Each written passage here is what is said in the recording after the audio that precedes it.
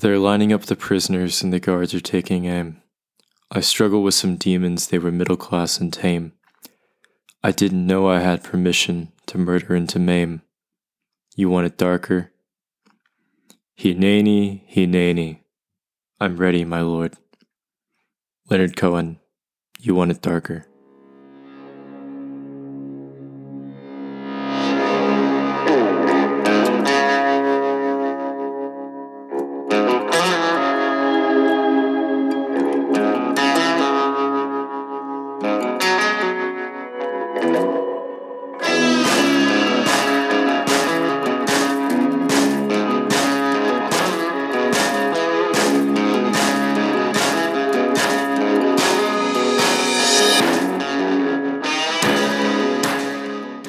This episode is set to be released Monday, May 31st of 2021, which is the 100th anniversary of the penultimate events of what's now known as the Tulsa Race Massacre of 1921.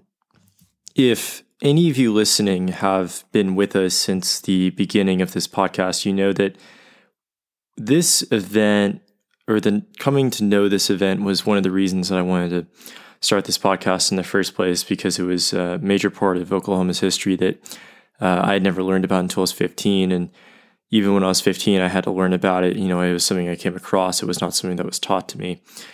Secondly, I said that I wanted to cover Oklahoma's good and bad, and this is the worst of the bad. I don't think there is a single event in Oklahoma's history that gets any darker than what we're going to go over today and again next week.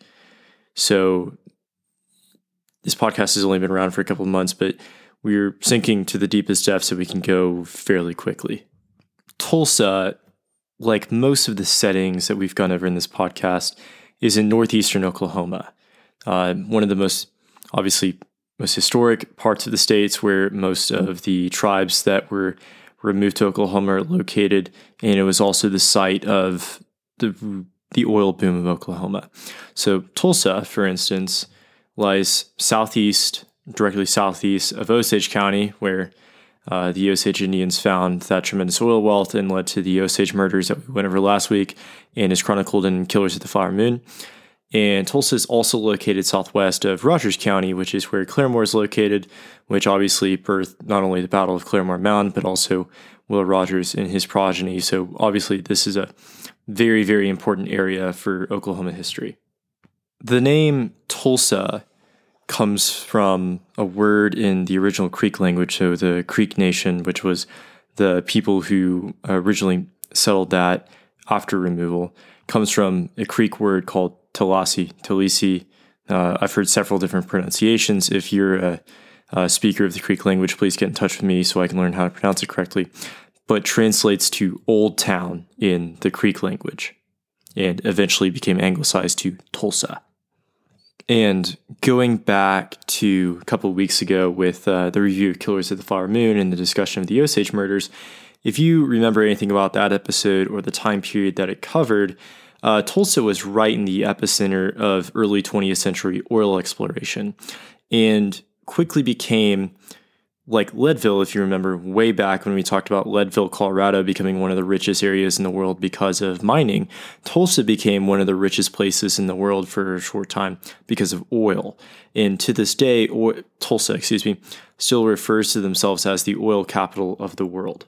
So with that ton of oil wealth, Tulsa absolutely boomed in the early part of the 20th century, producing a large amount of buildings and producing a large amount of Gilded style mansions in South Tulsa, Gilded Age style mansions in South Tulsa, that a lot of them are still there if you want to go for a drive or if you want to look them up. And that concentration of wealth in one area was not necessarily centered only in the white part of Tulsa. There obviously were a lot of people there, white men, Native Americans, but also black men. And the black area of Tulsa in the slightly north of downtown area became known as Greenwood.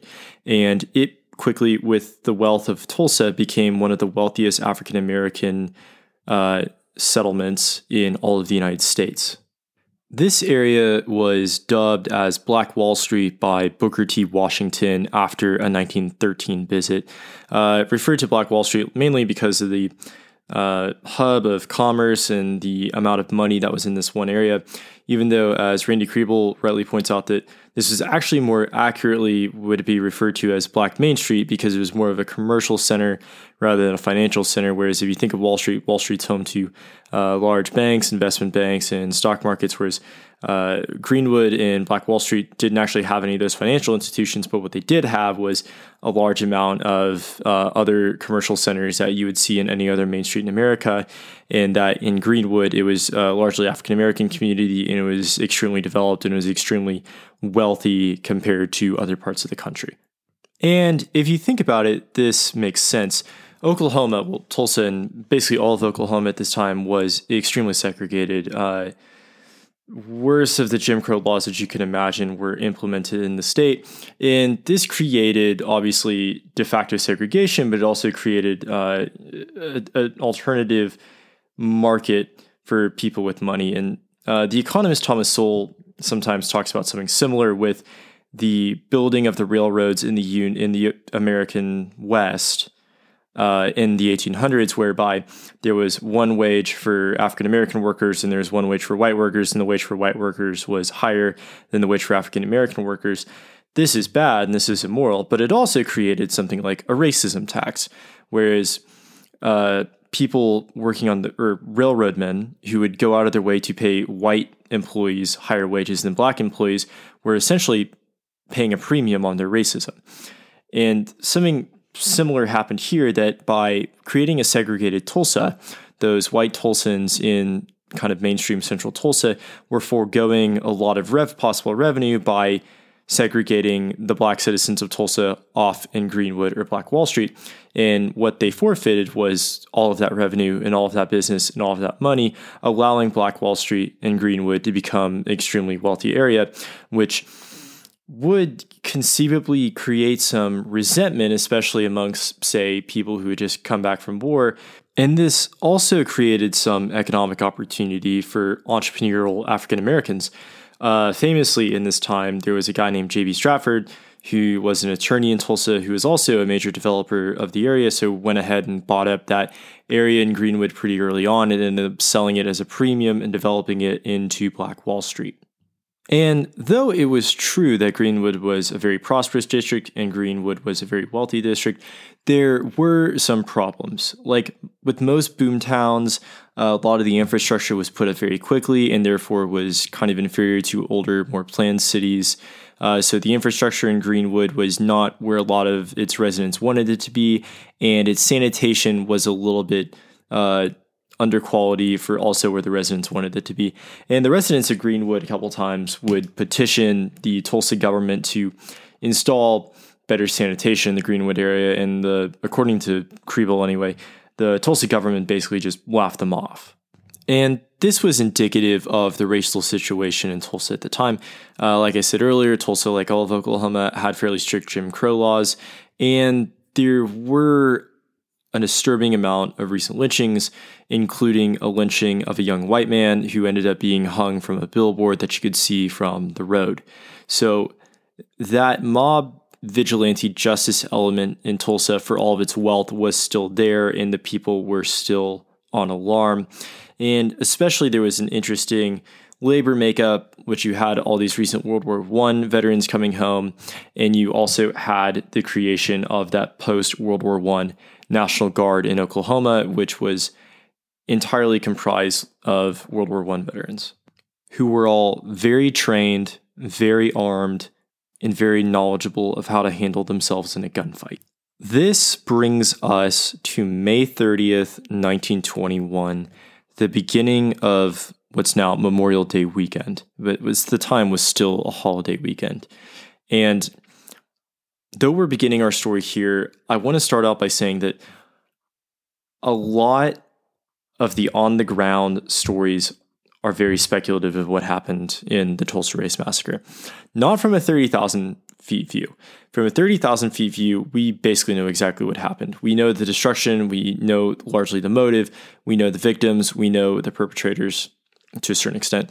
But the closer you get to the on-the-ground nuts and bolts of the event, things begin to get more speculative.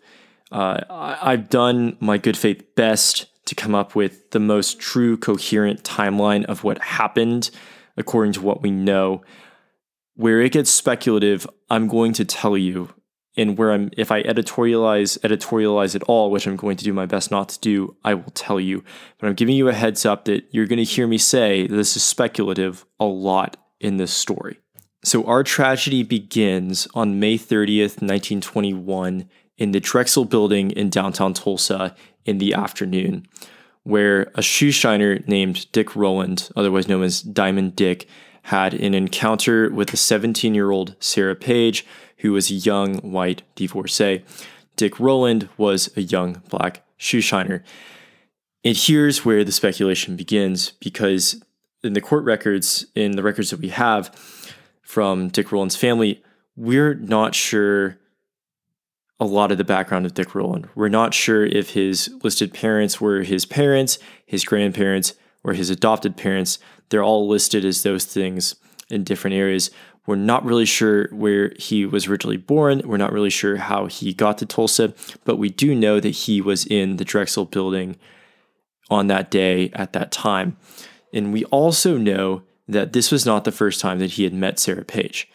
This is another area of speculation, whether or not they were friends who went to the same nightclubs, or whether or not they were passive acquaintances, or if there was something more, if there was a romantic relationship involved. But it is pretty certain that there were other things involved with Dick Rowland and Sarah Page. What we do know for certain is that there was an encounter in an elevator and that there was a scream. And at the time, they couldn't really ascertain if this was an assault. It was reported as an assault. The police would treat it as an assault. But later on, it would be thought that what more likely happened is that Rowland accidentally tripped in the elevator and probably startled Miss Page, and that was the cause, the first chink in the armor that started all of this tragedy. So later that day, again, May 30th, the police were informed, but they didn't even start a manhunt because they didn't think it was that necessary. And Miss Page didn't even say that she intended to press charges against Mr. Rowland. So it started off rather low level considering what would happen next. So next we move to May 31st. So the day after, and Mr. Rowland had gone to his mother's house in Greenwood, where he was arrested by two officers, a white and a black officer, and taken to the city jail in Tulsa. But because, if you remember, like I said earlier, Tulsa had a fear of lynchings going on, and they had indeed elected a new sheriff, specifically on a reform platform to stop those lynchings. Under this notice, Rowland was moved to the county courthouse after the police commissioner became concerned about a potential lynch mob. And here's where we get the contributing factor number 2 for the Tulsa Race Massacre. If contributing factor number 1 was just the racial makeup and racial resentment in Tulsa, contributing factor number 2, which Randy Kriebel in his book Tulsa 1921 focuses on, is the media and how the Tulsa media played into the massacre. And here on May 31st, the Tulsa Tribune in their afternoon edition ran a story, and I'm going to say this verbatim: "Nab Negro for attacking girl in an elevator." Tulsa Tribune was known for their sensationalist headlines. This was just journalistic malpractice. From what we know, like I said, the only thing that's really known for sure was that there was an encounter in an elevator and a scream. But from all circumstantial evidence, it didn't appear to be really an assault. It's certainly not a sexual assault. But the Tulsa Tribune described the encounter as basically Rowland lurking in the halls of the Drexel Building, looking around to see if anybody was going to catch him, and acting as a predator and getting into the elevator to attack Miss Page. And they described Miss Page as a young gal working as an elevator operator to work her way through college. Given the racial tensions in the politics in Tulsa at the time, again, this is journalistic malpractice. So this is the beginning of contributing factor number 2 for the cause of the Tulsa Race Massacre. Further, and this is where we get into probably one of the biggest points of speculation of the entire set of events that came to be known as the Tulsa Race Massacre, is the phantom editorial that called for a lynching. There is a rumor, or probably more likely a legend, amongst many individuals who were in Tulsa at the time, that the Tulsa Tribune or another Tulsa paper ran either in the afternoon or evening edition an editorial calling for the lynching of Dick Rowland. If that was run, if that editorial ever existed in reality, we don't have a copy of it.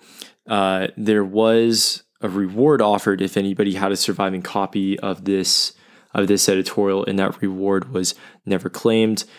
That's 2 possibilities. The first possibility, and what Occam's razor would tell you, is that that editorial never actually existed.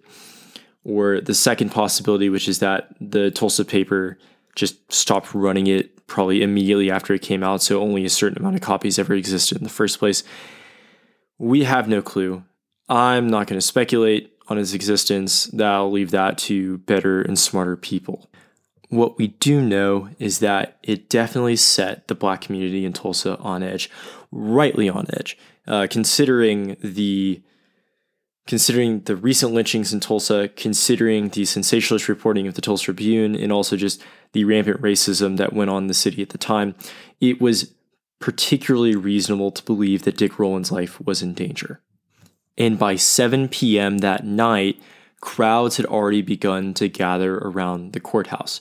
And this is another area of some speculation, where some accounts would say that a lot of these crowds were agitators seeking to form a lynch mob and to lynch Dick Rowland, whereas other reports say that most of these people were actually not armed, who were not actually agitating, they were just observing. Now, again, speculation, this is some of my editorializing, probably some of this is a bit of both. We do know that there were men who tried to get into the courthouse and demand Dick Rowland. Now, Sheriff McCullough, who was the newly elected sheriff of Tulsa, was, remember, elected as a reformer to stop this lynching. To his credit, actually had Dick Rowland pretty well defended in the Tulsa County Jail. The great irony here is that on May 31st, 1921, Dick Rowland was probably the safest Black man in all of Tulsa. So while this crowd of largely white people is gathering outside the Tulsa County Courthouse, in Greenwood, there was a large group of Black World War I veterans who were preparing to go to the courthouse to defend Dick Rowland against the mob. Now, there are 2 contributing factors to this. The first being, as I said earlier, the reasonable belief that Dick Rowland's life was in danger, which, again, is perfectly reasonable and was cause enough for a bunch of young World War II veterans to seek to go defend an innocent man's life. Secondly, there are accounts that Black citizens of Tulsa were told by Sheriff McCullough to be armed and to come to the courthouse to defend Dick Rowland, maybe under the belief that there would be a larger lynch mob to try to nab Dick Rowland, and that Sheriff McCullough told the Black citizens of Tulsa to come act as defense at the courthouse. We don't know if this happened. People believe this sincerely, the people that went to defend Dick Rowland. I'm not going to editorialize.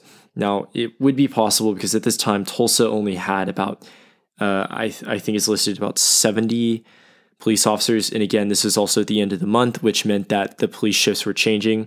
So the organization in the Tulsa Police Department was not good. So there would be fears of understaffing for Dick Rowland's defense. But what ended up happening is that a large group of war veterans, armed war veterans, began to go to the courthouse to defend Dick Rowland, to prevent a lynch mob, or to defend Dick Rowland against a lynch mob. Sheriff McCullough, very quickly realizing the gravity of the situation, began trying to tell this group of armed African-American men to go back home and that Dick Rowland was in no course of danger and that the best course of events were them to just go home.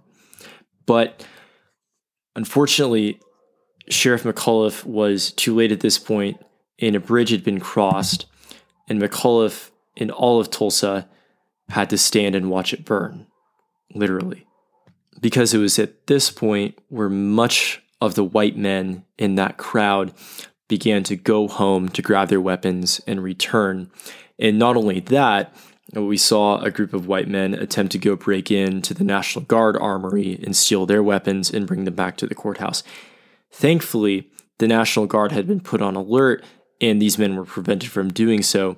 But again, a lot of white men simply went and got their guns and came back to the courthouse. And all this time, while that is going on, we have more black men coming from Greenwood armed to the courthouse to defend Dick Rowland from a lynch mob. So we have two large sets of human beings at this courthouse. One being the black men who were convinced that there was a lynch mob out for Dick Rowland. Again, a very reasonable belief. And a second group of armed white men who believed, even though this is probably a retcon belief, that there was some sort of African-American uprising, that there was some sort of revolution going on, being caused by people who want too much equality or being caused by communists. Or if you can tell by the inflection of my voice, I think that this was a made-up excuse to go get the gun and try to start a fight. So while these two contingents are basically staring each other down at the courthouse, law enforcement began to try to disarm the gathered masses, and there was an instance where a white law enforcement officer attempted to disarm an African-American man of his pistol, and the African-American man, according to Kriebel anyway, had no intention of being disarmed, and in the scuffle, there was a shot fired either accidentally or either fired as a warning shot. But no matter what reason the shot was fired, it sparked the match that would burn down much of Tulsa. And within moments, they were shooting, and both black and white men lay dying or shot in the middle of the street outside the courthouse.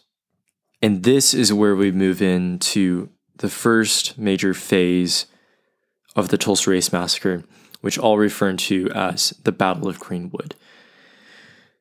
There was a large scene of chaos, and there's a large amount of firsthand experiences of what happened next. I don't have the wherewithal to cover these coherently, but from a 30,000 feet angle, what eventually happened is that the black contingent retreated into Greenwood part of Tulsa, and they were chased by the white contingent from the courthouse. Here, we do know that there were rumors that there were more African-American men coming in on train cars to aid in the uprising, I guess, and that it's documented that train cars that were coming into Tulsa were caught in the crossfire and that people on those train cars had to duck.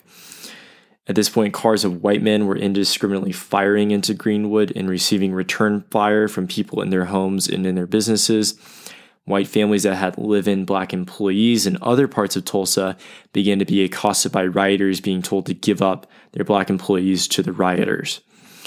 And it's at this junction of chaos that the Battle of Greenwood would turn into the second part of the Tulsa Race Massacre, which I will call the burning. This is where the white mobs who were driving into the Greenwood part of Tulsa began to set the houses in the buildings on fire, literally, putting them to flame to burn them down.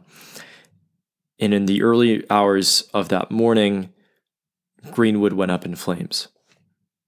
All while this is happening, the National Guard units based in Tulsa and other parts of Tulsa law enforcement were seeking to detain African American men near the county courthouse, but really just indiscriminately. They were detaining African American men they just found on the street and taking them to several detainment centers, which included baseball stadium and county fairgrounds, ostensibly for their safety, probably for ulterior motives that maybe there was a fear that these black men would shoot white men. You can make your own conclusions. But that seems to be really what the Tulsa law enforcement was focused on at the time. There does, again, this is another area of speculation of exactly what was happening. There have been reports that the Tulsa Police Department did go to Greenwood with an attempt to put those fires out, and when they got there, they were greeted by an armed white mob who were intent on preventing the fire department from putting out those fires and to let those fires spread throughout all of Greenwood. And this burning and this chaos would go through all the night and into the early morning until about 5 a.m. when there was either a siren or a whistle blown. We're not sure what, but we do know that there was a sound, and that this takes us from the burning into the part that I will simply call the massacre. After 5 a.m., there seemed to be an all-out assault on the Greenwood district of Tulsa, with rioters indiscriminately shooting people in Greenwood. And there also comes to the point where we need to discuss the possibility of attacks from the air, which is another part of a lot of speculation with the Tulsa Race Massacre. There were airplanes in the sky. There were surplus planes from World War I that were being flown out of the air landing strip in Tulsa that were over Greenwood. Officially, these planes were used for reconnaissance. So the planes were definitely there. The planes themselves are not a matter of speculation, but what the planes were doing is another matter of speculation. There are firsthand accounts of people in Greenwood at the time who said that there were guns being fired from the planes. There were other accounts saying that firebombs were being dropped from the planes. We do not think that there were any explosives dropped from the planes, so like explosive bombs. For that reason, because it appears that nothing in Greenwood actually exploded, but it burned. We do know, though, that there were confirmed fires that started on the rooftops of buildings in Greenwood, which would make sense if incendiary bombs were dropped from the air. So it remains very possible that there were incendiary bombs dropped from the air onto Greenwood on that early mornings of June 1st of 1921. One of the reasons that it's kind of hard to speculate on what actually happened is because a lot of this time was, or a lot of what we know from what was happening at this point comes from a fictionalized account of the massacre written by John Hope Franklin, who is a prominent African-American Tulsa resident, Greenwood resident, who wrote his account in a fictionalized version in 1931. It is fictionalized. Hope Franklin wrote it as a fictional account. He seemed to have made up several characters for the account, but massive areas of his recollection in this story turns out to be his actual recollection from the Tulsa Race Massacre. So that is the rough timeline of what is happening in Greenwood, basically from the late night to the early morning. You might ask yourself, what the hell is the government doing at this time? What is going on with the mayor? What is going on with the state government? What's happening? Or are they doing nothing? The answer is actually no. The Oklahoma governor was alerted in that what was going on in Tulsa, and the state National Guard troops began assembling in Oklahoma City in the late night and the early morning. However, because of that late notice, the Oklahoma National Guard units were not going to be able to get to Tulsa until that next morning. So all through the night, the rioters basically had free reign over Greenwood, which is why you saw that incredible amounts of burning and the incredible amounts of mayhem in the events that would lead us to not call this the Tulsa Race Riot, but rather the Tulsa Race Massacre. Because riot is a misnomer because of the amount of unequality of power and the unequality of destruction that happened in these 2 days in Tulsa. So even as of that early morning of June 1st, some Tulsans tried to go about their days as normal, and there's a story that Kriebel tells about a guy, I believe a white man, waking up, trying to walk to work, getting to work, realizing that he doesn't feel well before finding that he has actually been shot.